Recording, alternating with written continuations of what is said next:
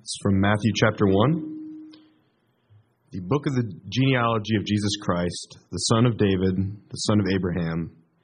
Abraham was the father of Isaac, and Isaac the father of Jacob, and Jacob the father of Judah and his brothers, and Judah the father of Perez and Zerah by Tamar, and Perez the father of Hezron, and Hezron the father of Ram, and Ram the father of Amminadab, and Amminadab the father of Nahshon, and Nahshon the father of Salmon, and Salmon the father of Boaz by Rahab, and Boaz the father of Obed by Ruth, and Obed the father of Jesse, and Jesse the father of David the king.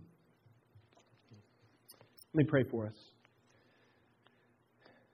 Heavenly Father, we have heard your word this morning. It's our hope, our prayer that you would write it on our hearts, that you would help us to know what's true, that you would help us to grow, not just in knowledge, but in faith, that you would help us to grow in fruitfulness, that you would help us to be a people who observe with our whole life this Advent truth. Would you teach us, help us to see how mercy comes through the line of Christ. In Jesus' name we pray, amen. So your home, some of you are going to be heading back to some home, some other place, or your home might be here, or your home might be just kind of wherever you go. It might be the place where you lay your head. You might be a person who's never really experienced that sense of hominess, and it's just wherever you go. You know, you carry your world on your back like a snail. You know, your home's where you're safe, or where you rest your bones, right? Robert Frost once said that home is the place where when you have to go there, they have to take you in, right? That's home. But that's not always true, is it? Because sometimes we may feel like we can't actually go home. And we can't actually be welcomed back home. Or even if we did go back home, it wouldn't feel like home. For all kinds of reasons. So there's a sense of homelessness that sets in. Sometimes physically, if you're really and truly homeless. Sometimes emotionally, spiritually. There's a sense in which we don't have a place to be. And it may be because of all kinds of things, not just conflict you may be in with other people, but you may be in a place in your life where you're struggling with mental illness. You may struggle with depression. You may be crushed by something you've done in your past. You might be a person who is so worked over by perfectionism that you find it hard to even sit in your own skin anywhere. And so you never feel home. You never feel like you belong. Whether it's at home physically or church or wherever. If you felt that kind of homelessness, right? If you felt that kind of distance, it might be challenging to believe that there's anything that can be said or done or anything that can be written in the Scriptures that can speak to precisely that kind of homelessness. But in God's Word this morning, Christianity shows us this Christ whose ancestor was a homeless widow. One of the mothers of Jesus. A homeless widow. Ruth, the outsider, the homeless. Why feature the homeless in the line of Christ? Last week we asked, why feature a prostitute in the line of Christ? Why feature the homeless in the line of Christ? Because all of us, every single one of us, have dealt with this sort of sense of homelessness. Some way or another, we've felt like we don't fit. And so if we can't look at Jesus' coming into the world as an answer to that kind of homelessness, that deep-seated sense of not belonging, then you might as well just take down the lights and all the decorations and everything else. Because Jesus' birth and coming into the world actually engages in just that sense of unbelonging in the way we need most. To miss that would be to miss the very thing we're looking for. So we heard from Matthew chapter 1. We heard about two women also the last 2 weeks in the line of Jesus, Tamar and Rahab. And this morning we look at the third of 5, Ruth. And you heard the genealogy, all of these names, the rhythm of the names, the building of a story. This is what Matthew does. And we mentioned last week the tax collector. Matthew had to have loved the fact that there are at least some people in the line of Jesus who were less thought of or close to as little thought of as he was as a tax collector. And we find these different people, these surprising names. So who is Ruth? Now, we're not going to read through, obviously, the entire book of Ruth, but we are going to touch on a couple of things that are present in the book. The first thing is this, just kind of knowing the background. In the middle of a famine in Israel, Naomi and her husband, they moved to Moab, which is a kind of an adjoining country to Israel. And they did not play well. They didn't play nicely, Israel and Moab. As a matter of fact, there were regulations in place that kept you from being in real partnership with someone from Moab. You couldn't actually invite someone from Moab into the fellowship of the Lord, into God's own house. They had to become an Israelite in order to belong, because to be from Moab was to be unclean. It was to not belong. It was a serious cross-cultural situation. So Naomi and her husband, they move out there, and her two sons, and while they're there, her husband dies.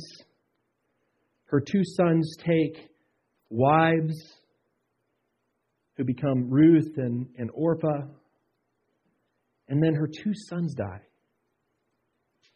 Her husband's dead. Naomi's husband's dead. Her two sons are dead. And now she has these two daughters-in-law. What is she going to do? So she hears that the famine that was in Israel that kind of drove them out to Moab in the first place is over. So she decides, I'm going to go back. My family has holdings and land in Israel, and I'm going to go back. And she tells her daughters-in-law to go. Go back to the place of your youth. Find someone else to be a husband to you, right? And so Orpah, she embraces Naomi and she goes, but Ruth doesn't. Ruth says, I'm going to go wherever you go. She pledges not to leave Naomi. This Moabite pledges not to leave the Israelite, as the Israelite heads back to Israel without a husband and without sons. So Ruth's story is a story of mercy. And that's convenient, because all of our stories are stories of mercy. All of us are objects of mercy. It would have been okay, if you think it would have been okay for the line of Christ to kind of move through an appropriate line. You know what I mean? And when I say an appropriate line, I mean a group of people who looked right, who were wealthy, who were healthy, who hadn't lost children, who weren't widows or widowers, right? They'd be kind of heroes, paragons of faithfulness. And we'd say, well, that makes sense. That makes sense as the beginning of the story of Jesus Christ. Of course, this is the line, but that's not what God chooses to do at all. It's not an unbroken chain of privilege and wealth that leads to Jesus. It's mercy in the line of Jesus. Naomi and Ruth, they return to Israel, and everything's not immediately okay. They return to Israel, and Ruth goes into the fields in Israel as a foreigner, and she begins to glean.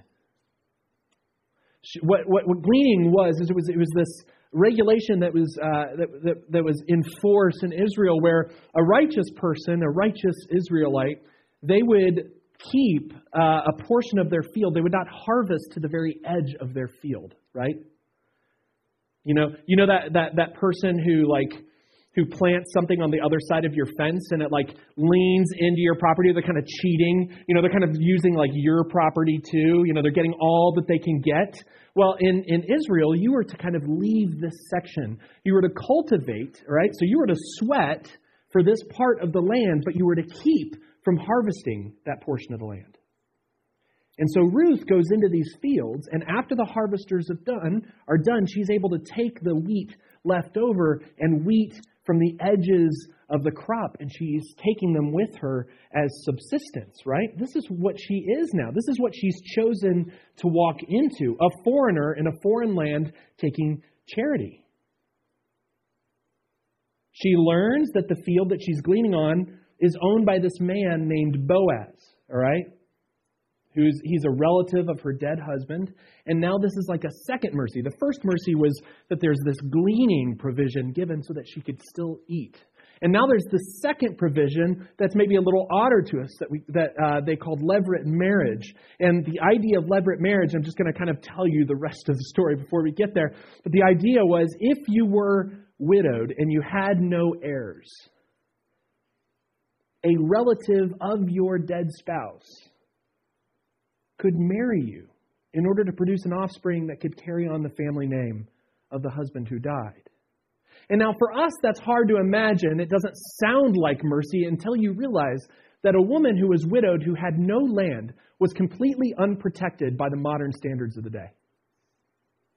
She could be oppressed in any number of ways. She could be pulled into slavery. She could be used in all kinds of ways that would have been disgusting and awful and horrible, and there's nothing you could do about it because she had no standing.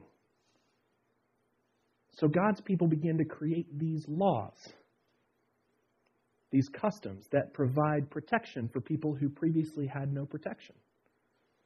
So Ruth finds out that she's gleaning in a field. God has led her to a field that belongs to someone who could redeem her widowhood. Right? So this is what's happening. It's really incredible. So already what God is kind of doing here. So a poor kind of Moabite widow, she finds a place here in Israel as an unlikely object of God's mercy and a grandmother of the King David. A grandmother of the King David. A great-great-great-grandmother, right, multiple times, of the Lord Jesus Christ. This is a grim situation. This woman was a minority, unprotected, undocumented, no money, no power, no clout. God chooses this one to be a part of the story.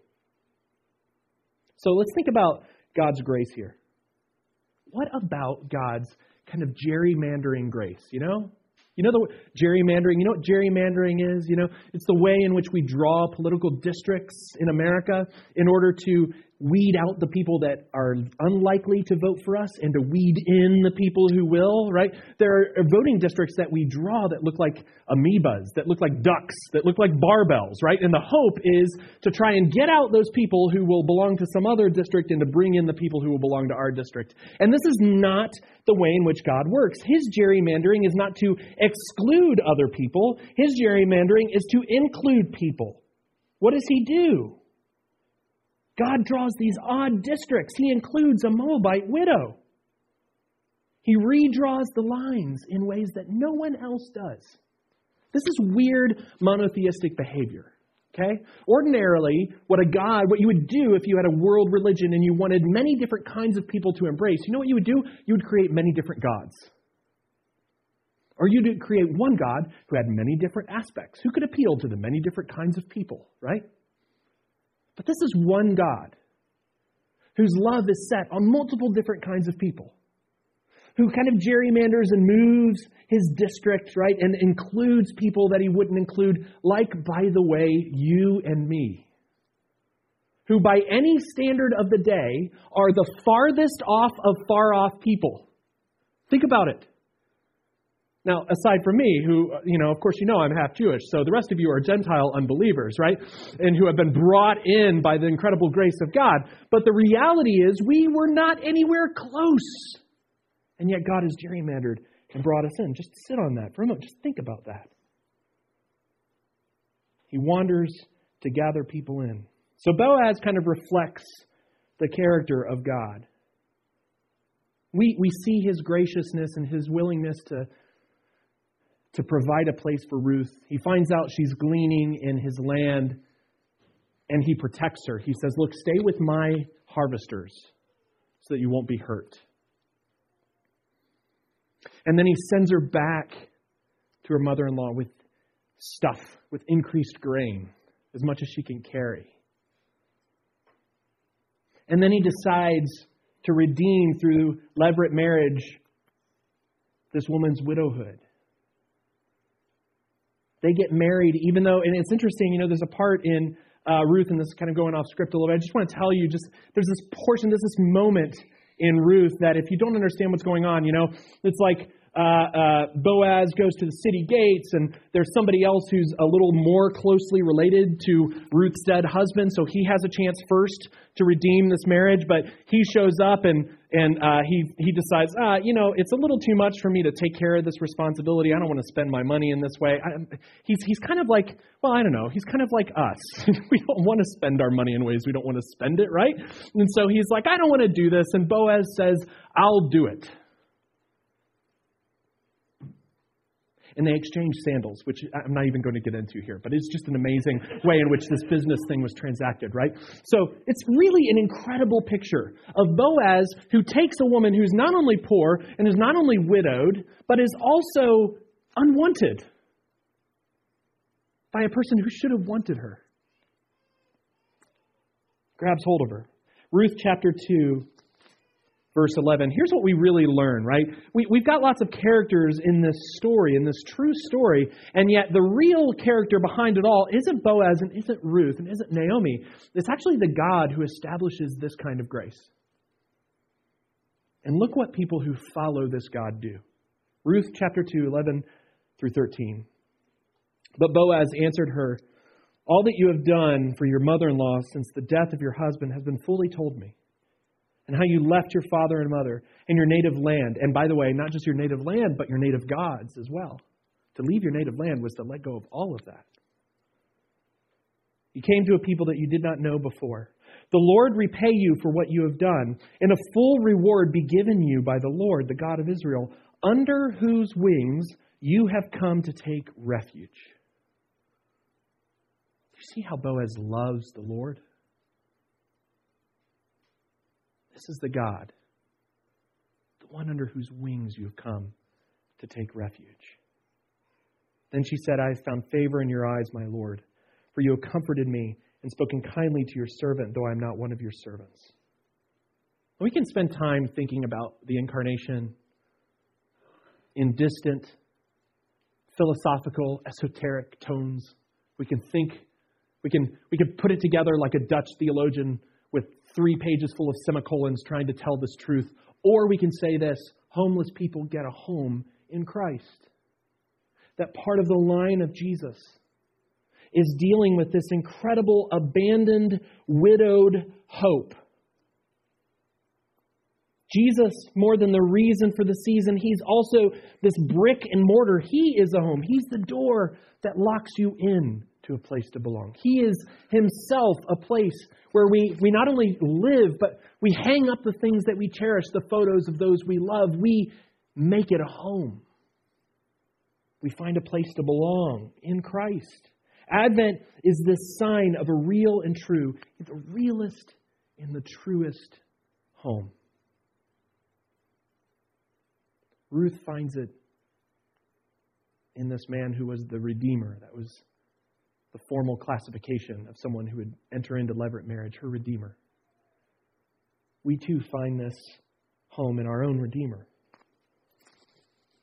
So if we are like Ruth, if that's what Advent is giving us here, if that's what the genealogy in Matthew 1 is attempting to show us, our family relationship, if we are objects of mercy like that, then we have to make our habitat, the stuff that we're in control of, we have to make it a place where gleaning happens. We have to make those places of mercy too. Our ethic has to be driven by our own experience of God's mercy. So for Israel, gleaning laws made sense. And you actually read this in the Old Testament. Israel's gleaning laws made sense because they were once wanderers and sojourners too. This is how the Bible describes them. You do this because you were once wanderers. You do this because you were once sojourners. You do this because you were once hungry. God gives them a levirate marriage law because you were once the ones without a legacy. You were once the ones without a future.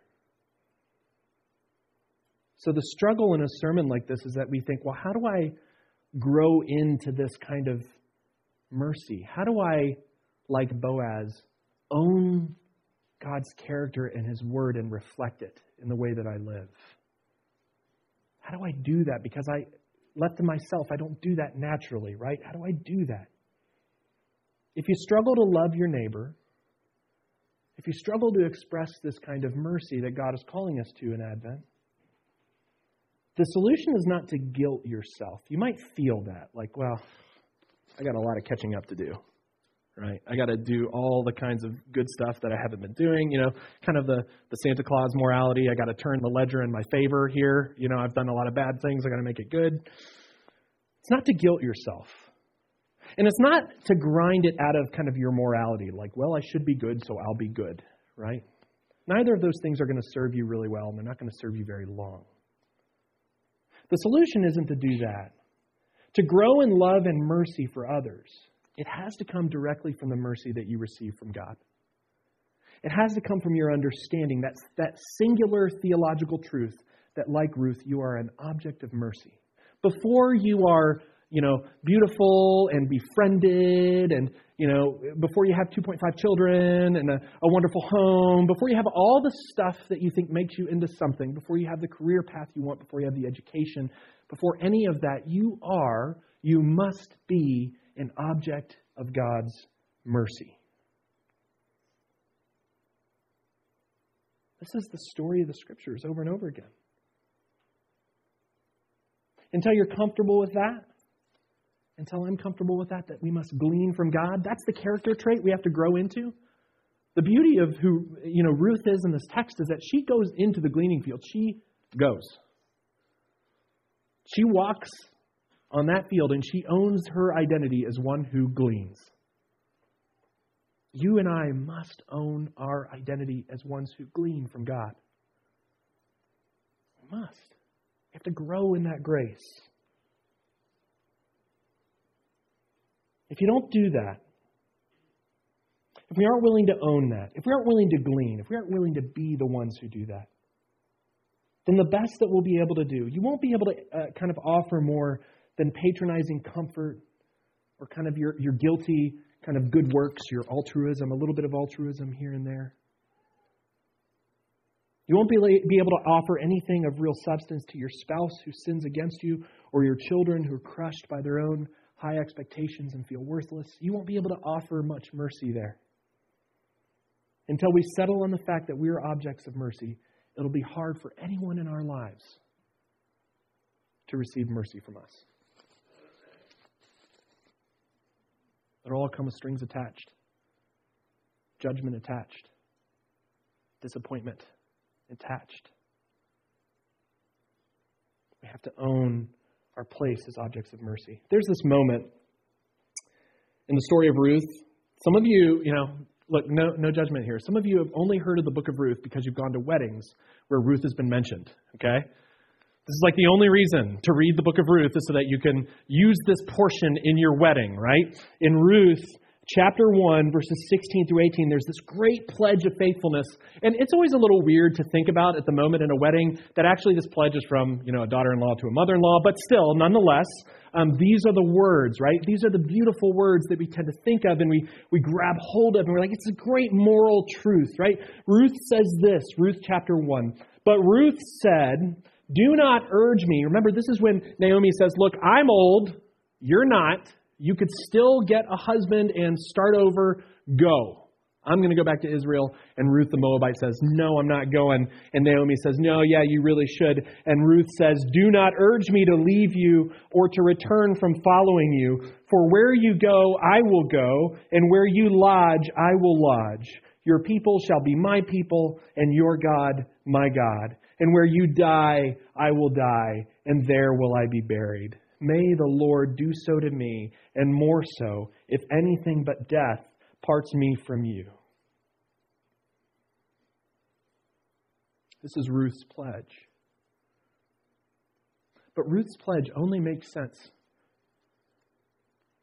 in the greater, broader context of a God who makes a bigger and better pledge. Before it was Ruth's truth, betrothal. It was God's own truth and betrothal. This is how God said the same thing, okay? Genesis 17:7. I will establish my covenant between me and you and your offspring after you throughout their generations, from an everlasting covenant to be God to you and to your offspring after you. And he says in the book of Exodus, he says, I will take you to be my people, and I will be your God. And you shall know that I am the Lord your God, who has brought you out from under the burdens of the Egyptians. And then he doesn't end there. He says, for this is the covenant. Well, you shall dwell in the land that I gave to your fathers, from Ezekiel.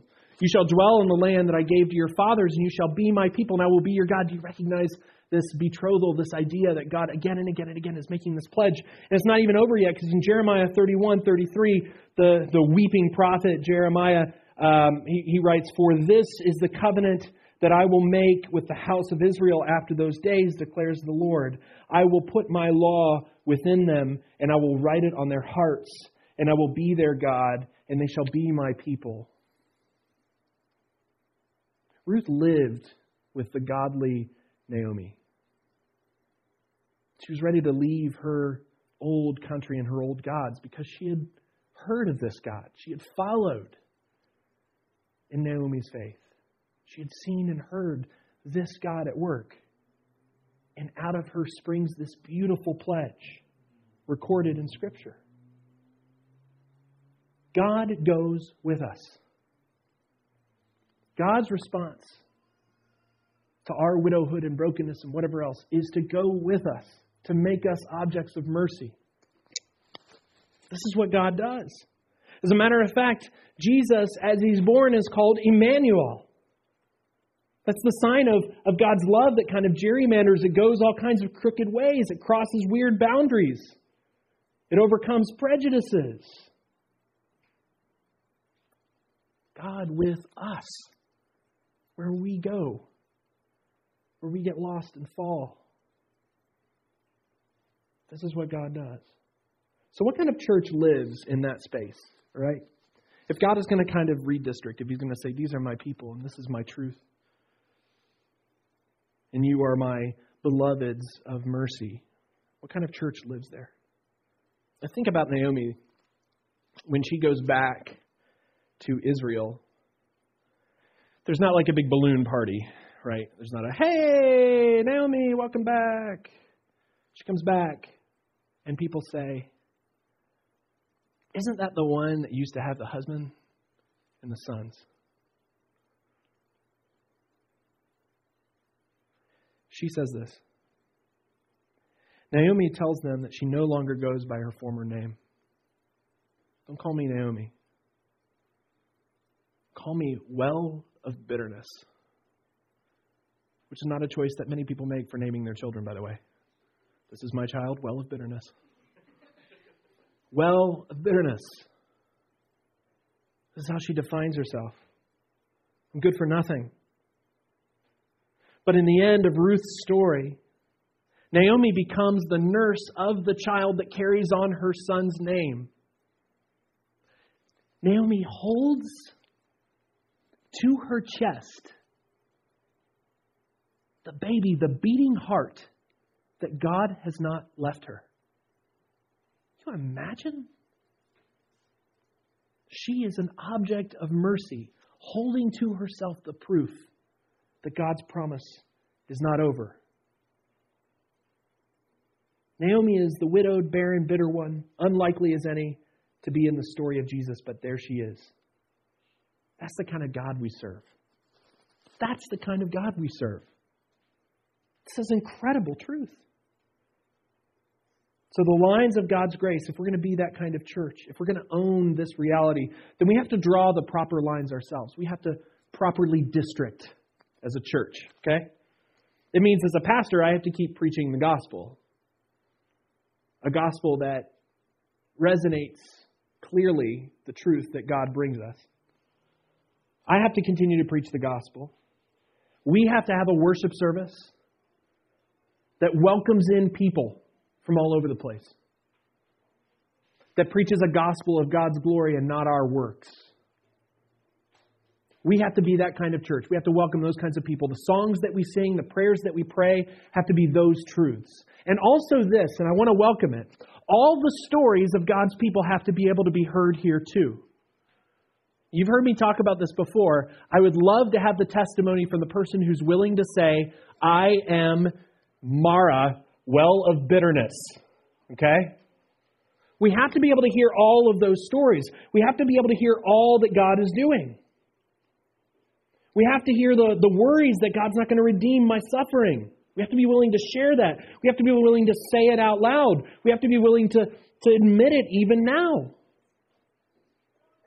And then once that's done, we have to acknowledge it. Hear me. We have to acknowledge that truth. We have to pray about it. And we have to eat and drink and feast as if it's not true, as if God's really going to redeem it. That's how we become that kind of church. That's how we draw those lines. So that the people that come in at New City Presbyterian Church don't get the misconception that you get here by being good. And you get here by never struggling. And you get here by not being clinically depressed. And you get here by not struggling with any number of health, physical, emotional, socioeconomic factors, whatever it is. We have to district in the church the way that God districts. Advent isn't a fairy tale. It's not a story, our fairy tale. It's not a story about how beautiful people get more beautiful clothes and then we realize how beautiful they are, right? Which is how most of our fairy tales work. Advent is not a fairy tale. Advent is about light in darkness. Real light in real darkness. Bringing a kingdom that sets captives free. The story of Ruth is about what happens when mercy comes into the world at the most grim. And we realize that Jesus is the one who gives us a field to glean. And we realize that Jesus is the bridegroom who marries the widowed bride. We realize that Jesus is the one who becomes a God for people who followed false gods. Well, Wynton Marsalis, jazz virtuoso, trumpeter, he was playing at a club fairly recently. There happened to be a music writer in the audience, and he was shocked to see Marsalis playing at this club. And he tells a story about one solo that they had kind of left for him in the set. And the song was called I Don't Stand a Ghost of a Chance with You. This is the song, I Don't Stand a Ghost of a Chance with You. It's a romantic piece. It's very sad and longing and mournful. Marsalis starts to play in this club in the middle of nowhere. This music writer is amazed, and of course it's beautiful. And as you listen to this piece of music, okay, you can almost hear the words. Marsalis would from time to time kind of linger in the middle of playing. He'd take breaths, and he almost seemed as melancholic as the words. And it reaches this climax in the piece, and you hear, again, I don't stand a ghost of a chance. And he waits, and you wait for the resolution, and everybody is on the edge of their seats, and a cell phone rings. Loud. It plays this beep, this really loud, non kind of cacophonal. It's not good. It's not a good sound. There's not a beautiful cell phone. It is this crazy beeping that you cannot ignore. And the writer said the music was lost. The beauty was lost. Everything he had built it had unraveled in that moment. Anybody who's ever performed anything anywhere knows the sadness of this moment, right? It's done. There's nothing you can do. It all unravels. And here's the way that this writer described what happened next. He said, Marsalis paused for a beat, motionless, and his eyebrows arched. And I scrawled on the sheet of a notebook, magic ruined. The cell phone offender scooted into the hall as the chatter in the room grew louder. Still frozen at the microphone, Marcellus replayed the silly cell phone melody note for note. Then he repeated it. And he began improvising variations on the tune. And the audience slowly came back to him, and in a few minutes, he resolved the improvisation, which had changed keys once or twice and throttled down to a ballad tempo and ended up exactly where he had left it off. I don't stand a ghost of a chance. With you. He said the ovation was tremendous. You are the next note after magic ruined. The church is the next note after things unravel. Advent captures the unraveling. And Jesus is the one who reworks. The ruin is waiting for your and my improvisation. It's waiting for us to provide a field where people can glean, to draw people to us, the widowed world, and give it a place. Look, you're not Marcellus, okay? Neither am I. We are like, Marcellus is Jesus. We are Marcellus's side players. You are one of the ladies in the band. I'm one of the men in the band who on occasion can play a note. And that's our calling. Our calling is to participate in the reweaving together of a world that's gone haywire, to provide home and housing for the homeless world, your compassion when your child needs it, your courage when your marriage is on the rocks and requires you to be the first person to say you're sorry, your willingness to get up off the canvas and love your neighbor, to play the music of a world put together again. That's the story of Ruth and our story. Let me pray for us. Heavenly Father,